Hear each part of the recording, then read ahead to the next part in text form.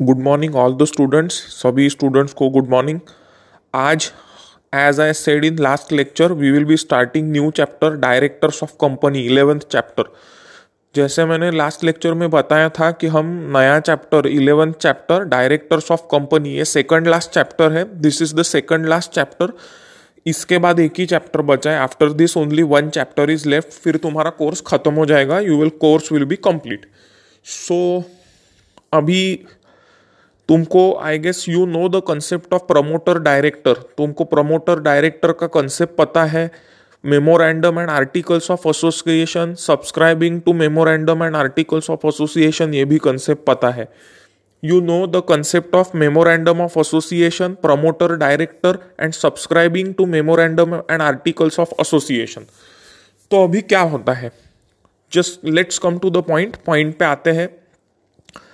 Directors of company promoter director भी है और नॉर्मल डायरेक्टर भी रहते हैं। The directors of company can be the promoter director who promote and start a new company business and also the normal director who are running a part of business.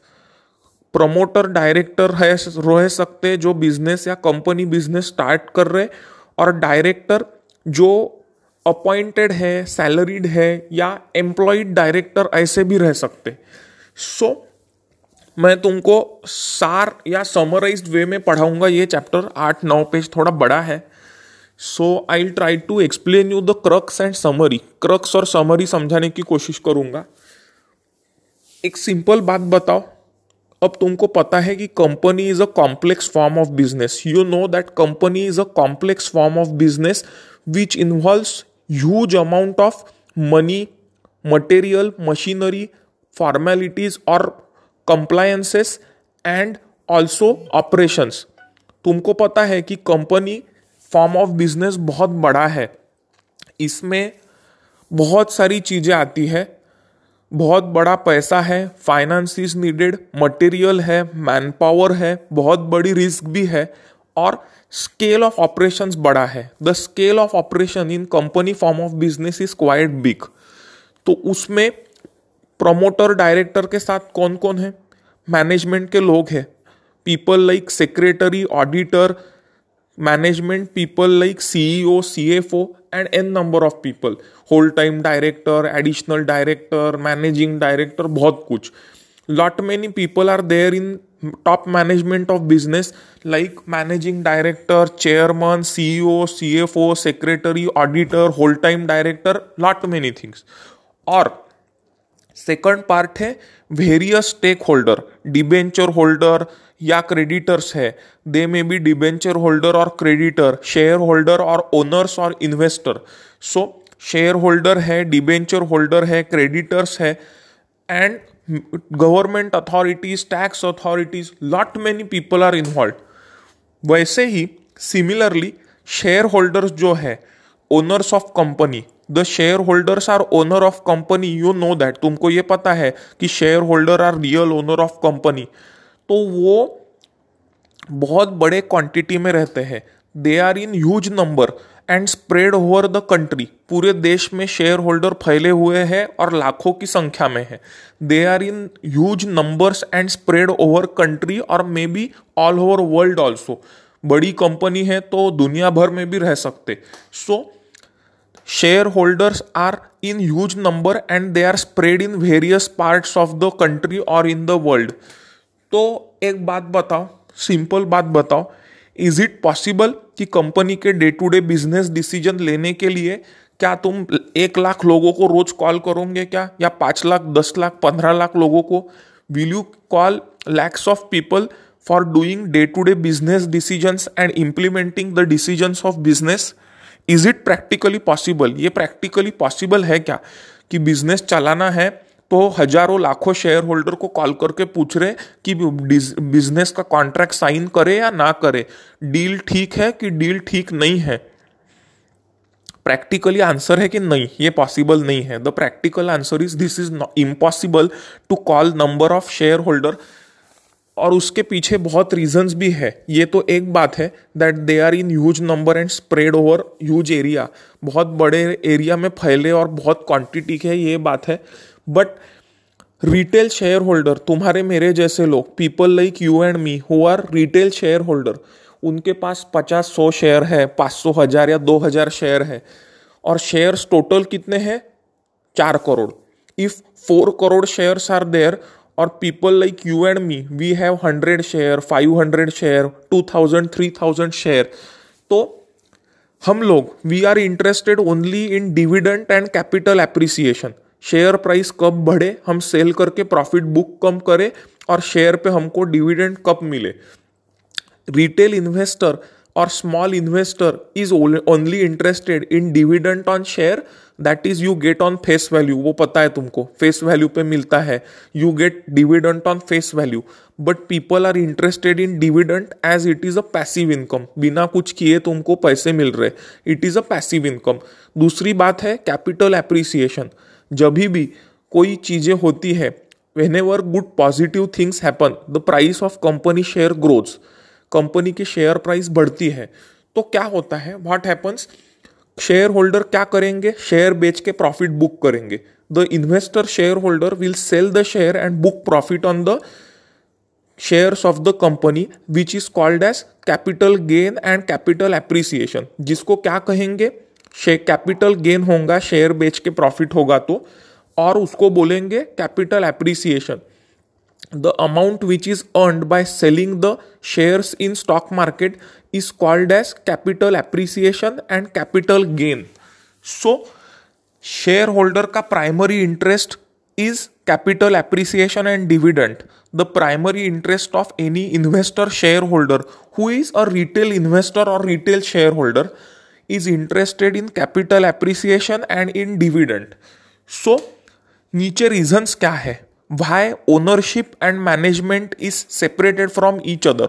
Company की business की ownership यानी share holder और management यानी administration, ये एक दूसरे से अलग क्यों किया गया है.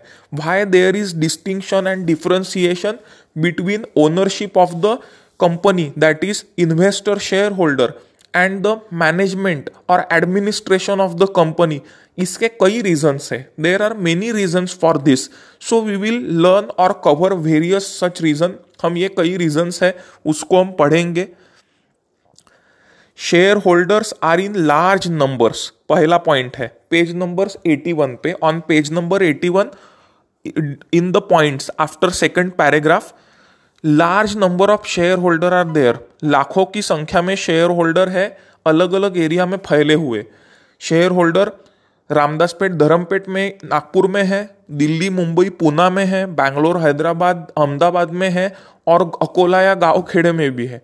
Share holder is spread in various parts of the country and they are in huge number. कई की संख्या में वो रहते हैं. पहला रीजन है क्यों, ओनरशिप और मैनेजमेंट को, एडमिनिस्ट्रेशन को एक दूसरे से अलग रखने के लिए, to distinguish between ownership and management. This is the first reason.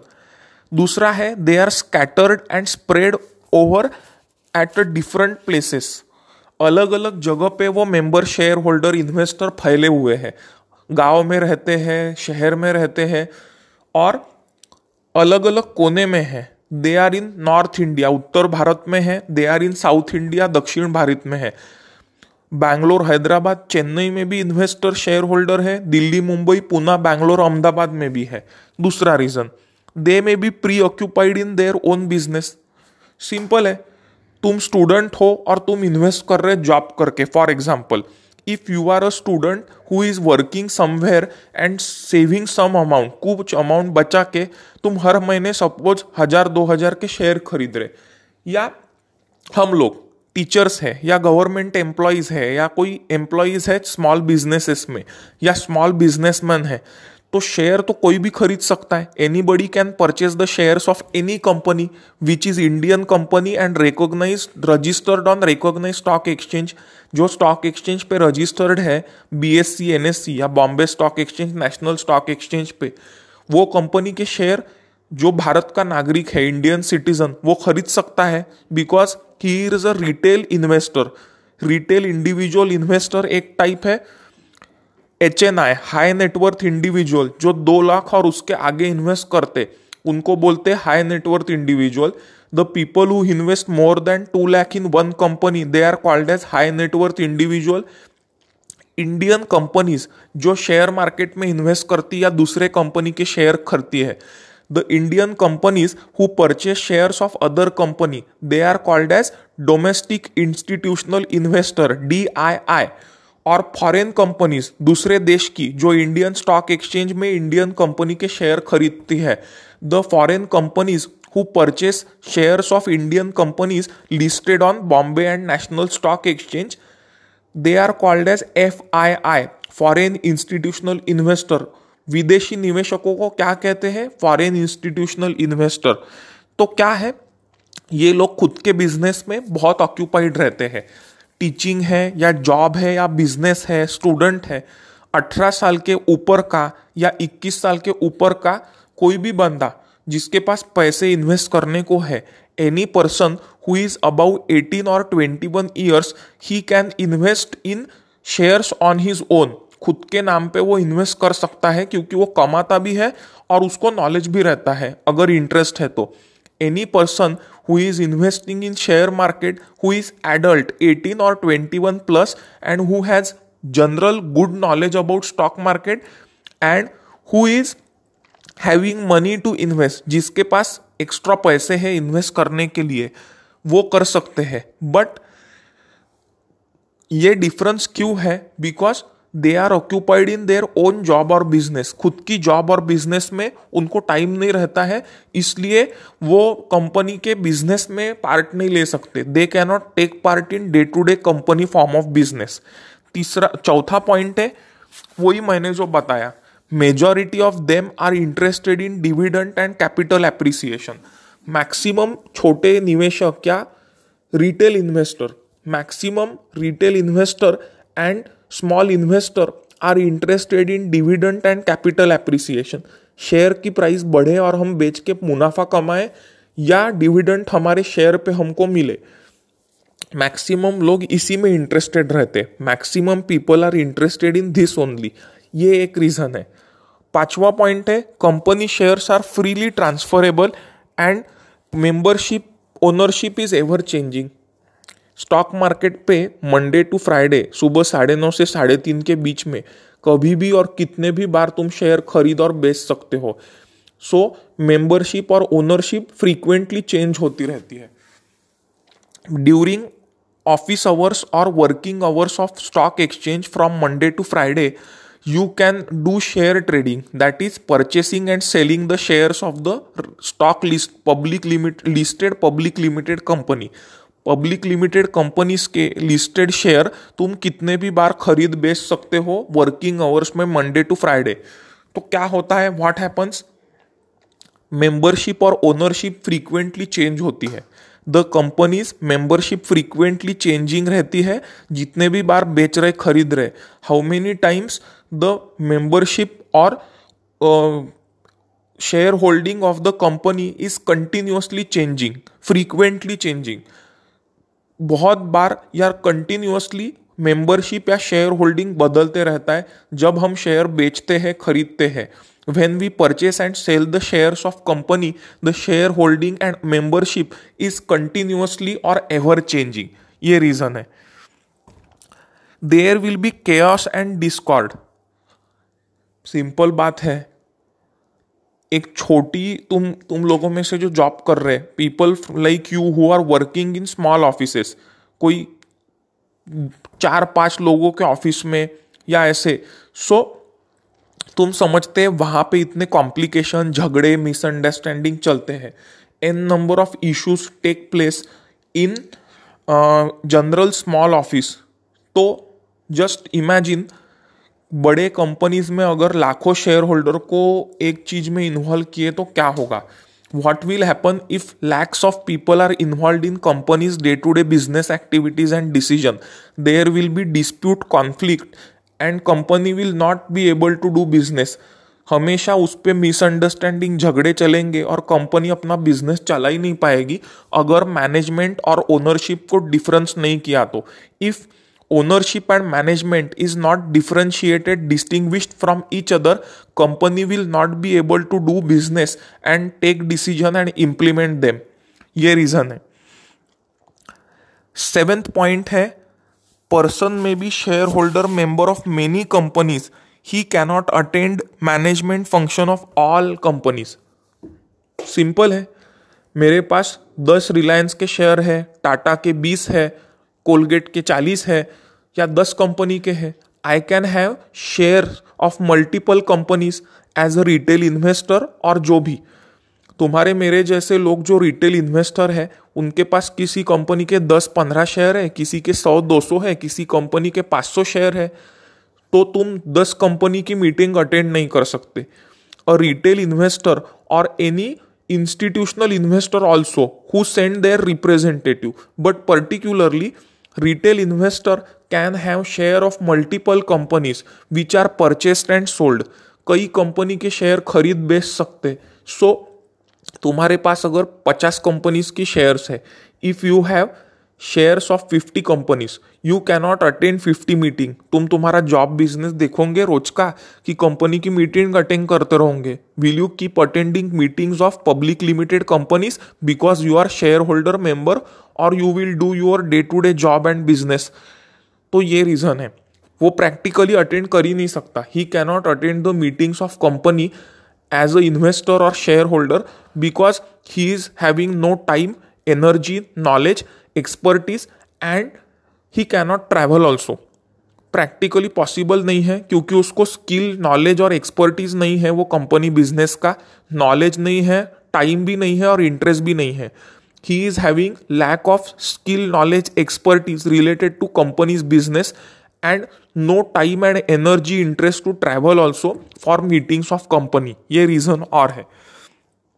All share holder do not have skill, expertise for managing company affair. वही है, एखादा साइंस का टीचर है, ठीक है, साइंस कॉलेज में टीचर है या डॉक्टर है, और कंपनी है कोई दूसरे फील्ड की, पकड़ो इंश्योरेंस की कंपनी है, बजाज अलियांस है या LIC का शेयर होल्डिंग है, तो कोई इंजीनियर या साइंस कॉलेज का लेक्चरर या कोई स्मॉल ट्रेडर जो ये है ट्रैवल कंपनी चला रहा है, a small businessman like a travel agent और science college lecturer or any salaried employee who is working in telecom sector, he cannot have knowledge, skill, expertise related to insurance business। Simple बात है, तुम्हारा job और business अलग है, तो किसी दूसरे जॉब बिजनेस का तुमको स्किल, नॉलेज, एक्सपर्टीज होना पॉसिबल भी नहीं है, एक्सपेक्टेड भी नहीं है। It is not practically possible to have skill, knowledge, expertise of other field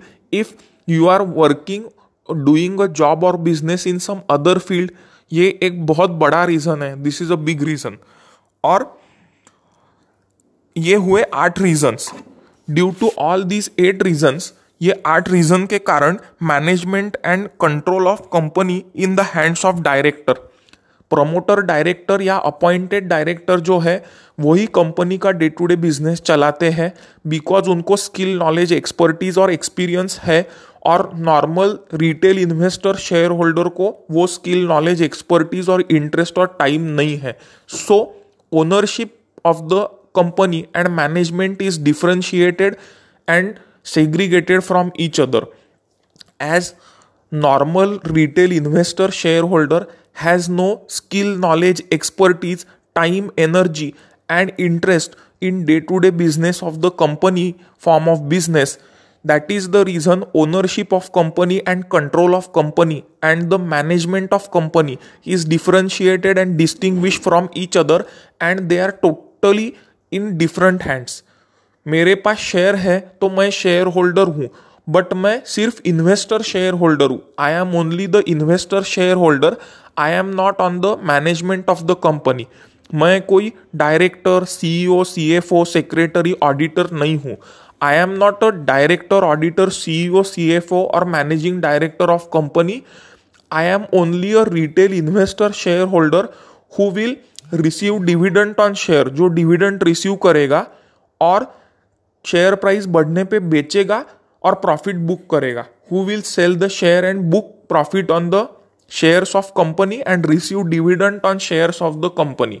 so ये है, दीज आर द रीजन्स कि मैनेजमेंट और ओनरशिप डिफरेंट क्यों है कंपनी फॉर्म ऑफ बिजनेस में. These are the reasons why in company form of business, ownership and management are different and distinguished from one another. अब आओ page number 82 पे. Come on page number 82. Various personnel elected appointed in the top management of company. जो company की top management है, जो company के बड़े decision लेके इम्प्लीमेंट करती है, वो लोग कौन है? Who are the people who are running the top management of company or listed public limited company form of business. जितने भी कंपनी फॉर्म ऑफ बिजनेस है ना, उसमें से लिस्टेड पब्लिक लिमिटेड कंपनी सबसे डिफिकल्ट फॉर्म ऑफ बिजनेस है. In all the company form of business like private limited company, public limited company, the most difficult part is listed public limited company because the rule, regulation, compliance and laws are very difficult and complex to run and administer. So ये चीजें हैं. All these things are put in place. Why? Because running a public limited company business or particularly listed public limited company business is the most difficult thing. बहुत tricky, complex है. Why? Because of rule, regulation, laws and compliances. तो क्या है? Who are the people on top management of company? कौन लोग हैं? पहला है प्रेसिडेंट और chairman. First is the president और chairman of the company who is among the director. Generally promoter director में से ही चेयरमैन प्रेसिडेंट रहता है. Generally within the promoter director who have started the company, they are only the chairman और president. Tata group है तो रतन टाटा होंगे, रिलायंस है तो मुकेश अंबानी होंगे. In most of the cases, maximum जगह पे चेयरमैन या प्रेसिडेंट जो है, he is the man of the company who is having the skill, knowledge, expertise, interest and share holding also and deep involvement. दूसरे हैं जनरल डायरेक्टर. फिर वो promoter director भी हो सकते या अपॉइंटेड डायरेक्टर भी हो सकते. They can be promoter director और they can be appointed director.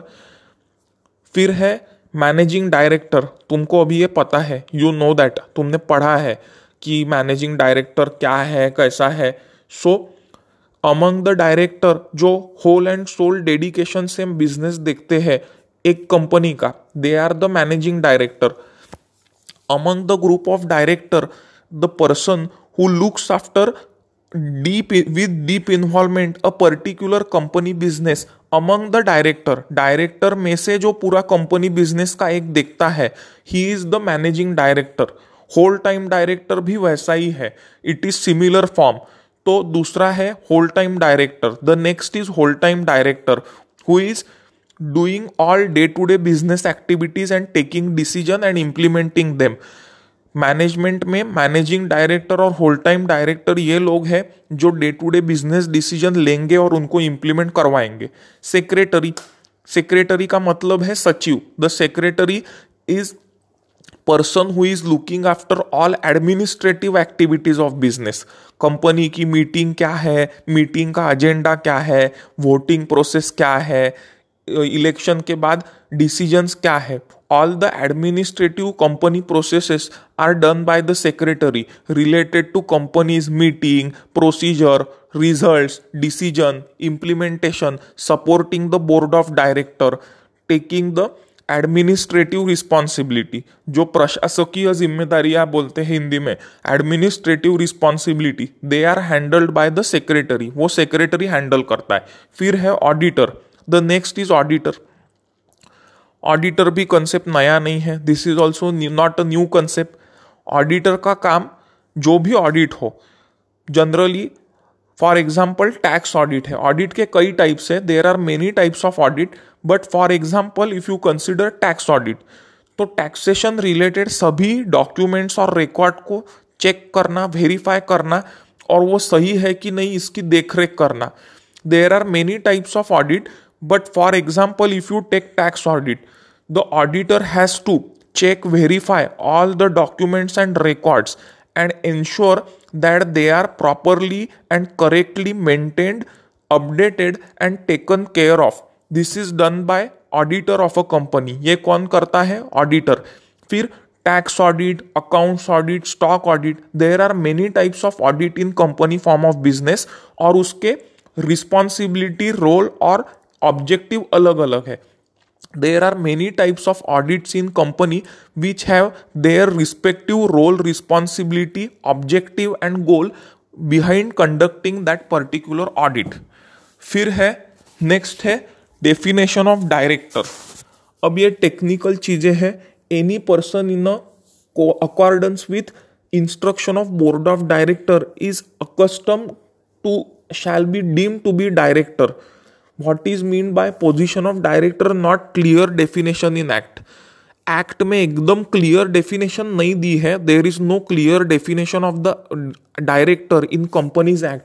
But क्या है, एनी पर्सन, वो इंसान who is occupying position of director by whatever name called accordance with instruction the board of director is accustom to act shall be deemed to be director.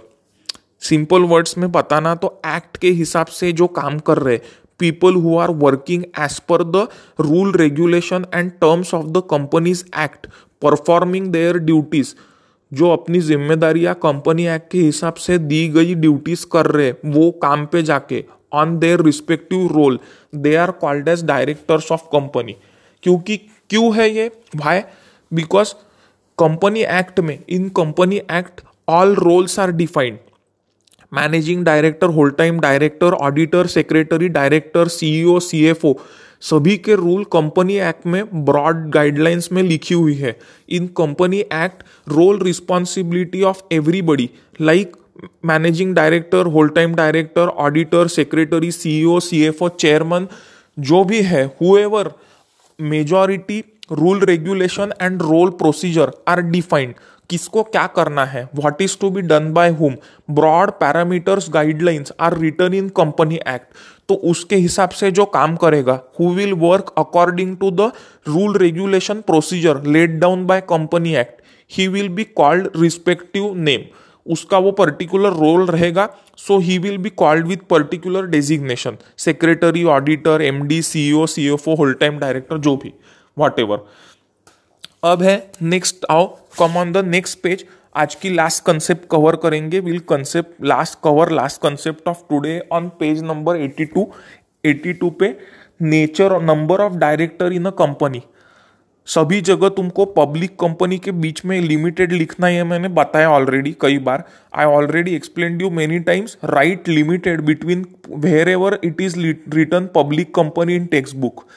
So क्या है, according to section 252 of company act, section 252 के हिसाब से क्या है, public limited company, बीच में limited डाल देना, मस्ट हैव एटलीस्ट 3 डायरेक्टर्स.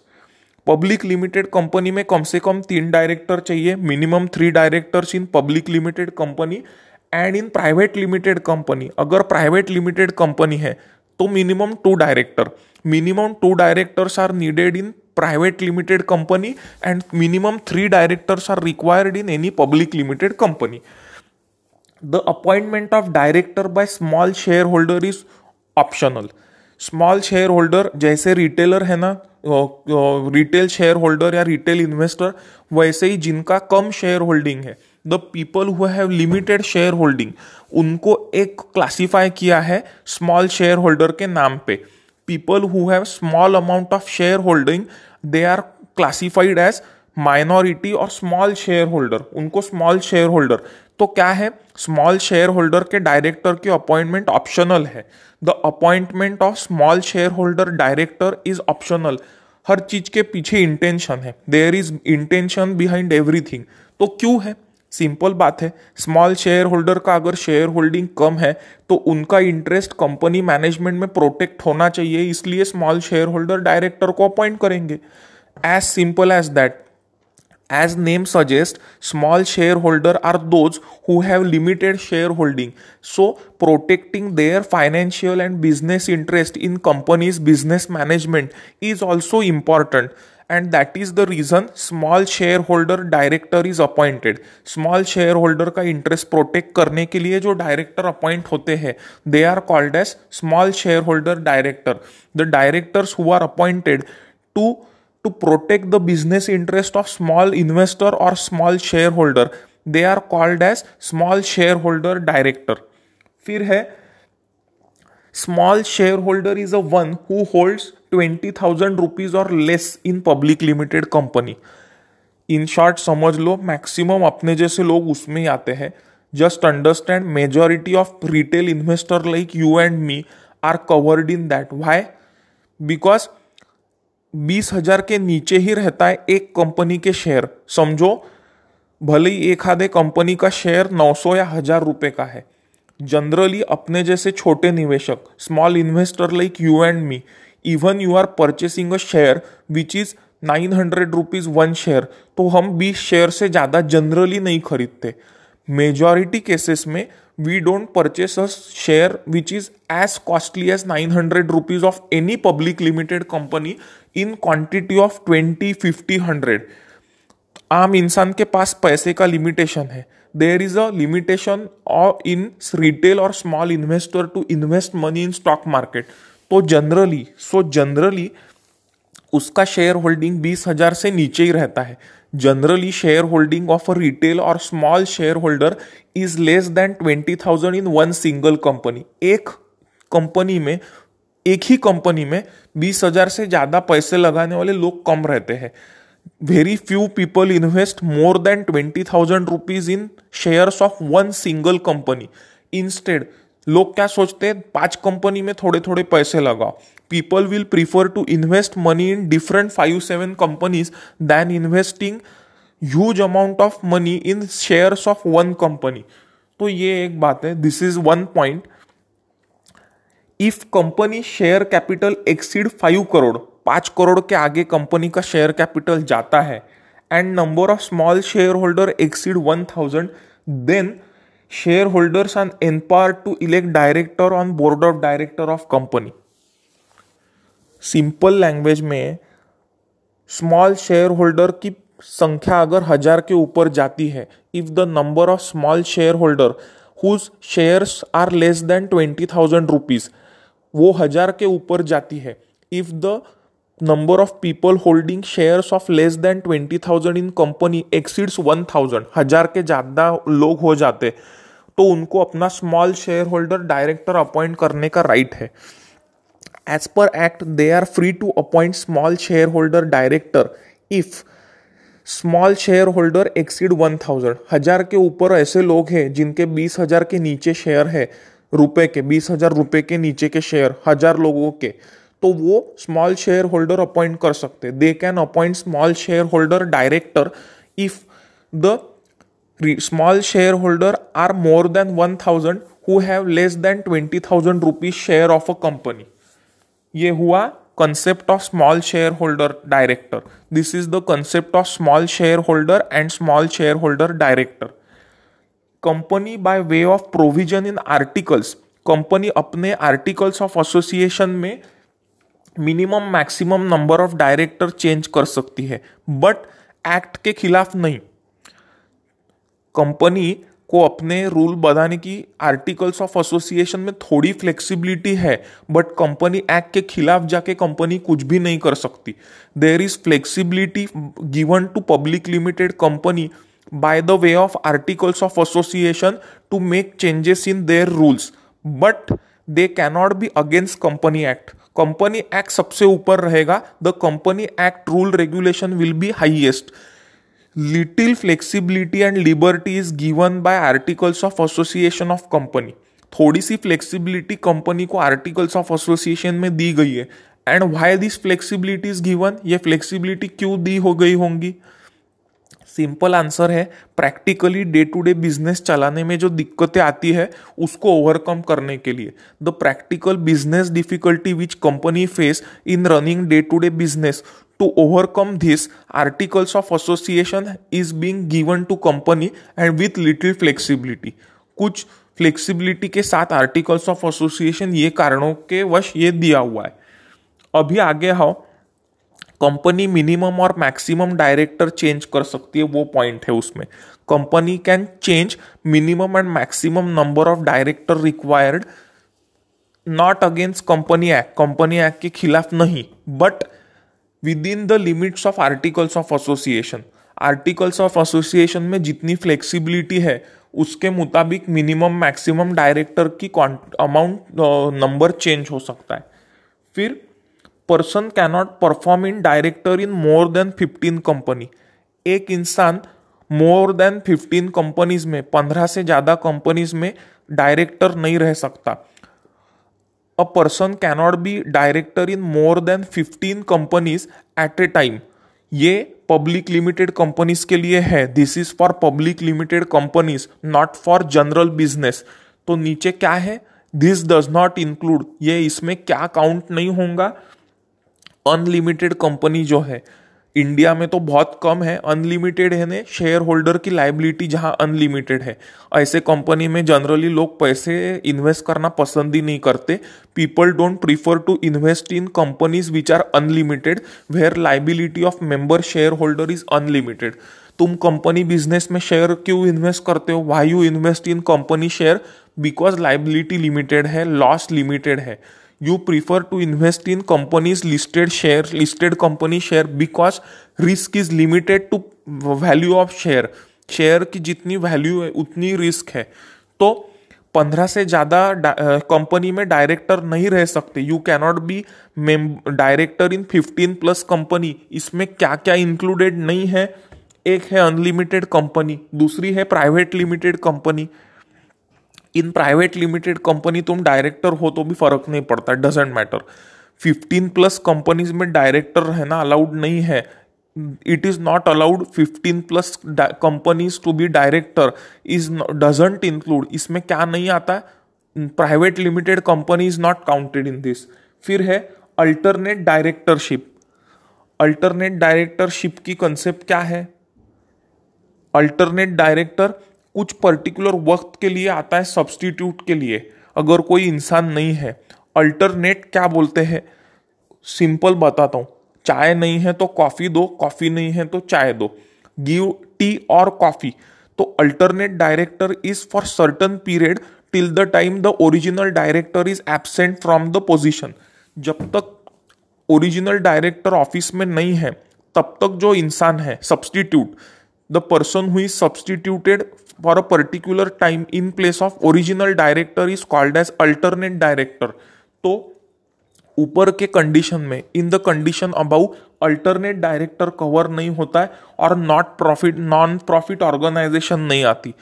जो प्रॉफिट के लिए नहीं है companies, the companies which are not for profit, मुनाफे के लिए जो कंपनी नहीं रन हो रही, सामाजिक कार्य के लिए, for social work if a company is formed, ऐसे कंपनी में in such a company if you are a director तो उसमें ये काउंट नहीं होगा। In such a case the clause that you cannot be director in 15 plus company, 15 से ज्यादा company में डायरेक्टर नहीं रह सकते। ये clause, this clause will not apply to all such companies like unlimited, private limited, alternate director and non profit organisation. If a person is found holding office as director in more than 15 companies, 15 से ज्यादा public limited companies में तुम director ऐसे दिखे पाए गए तो उसको पनिशमेंट 50,000 की होंगी इन ईच एडिशनल कंपनी। जितने भी ज्यादा कंपनीज में तुम डायरेक्टर हो 15 के आगे पब्लिक लिमिटेड कंपनी में, तो 50,000 फाइन लगेगा पर कंपनी। तो सोचो अगर फाइन 50,000 है तो डायरेक्टर की कमाई क्या होगी। Imagine what must be the income of a director of a company if he is paying penalty for 15,000 per extra company directorship. 15 से ज्यादा कंपनी में डायरेक्टर बनने के लिए 5,000 अगर हर कंपनी का फाइन है तो सोचो कमाई क्या होगी। So 50,000 per company fine if directorship exceeds 15 company. If number of directorship in company exceed 15 company, 50,000 per company fine for extra company. ये पनिशमेंट है, this is the punishment.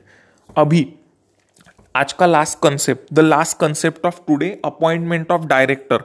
Director के appointment concept, the concept of appointment of director.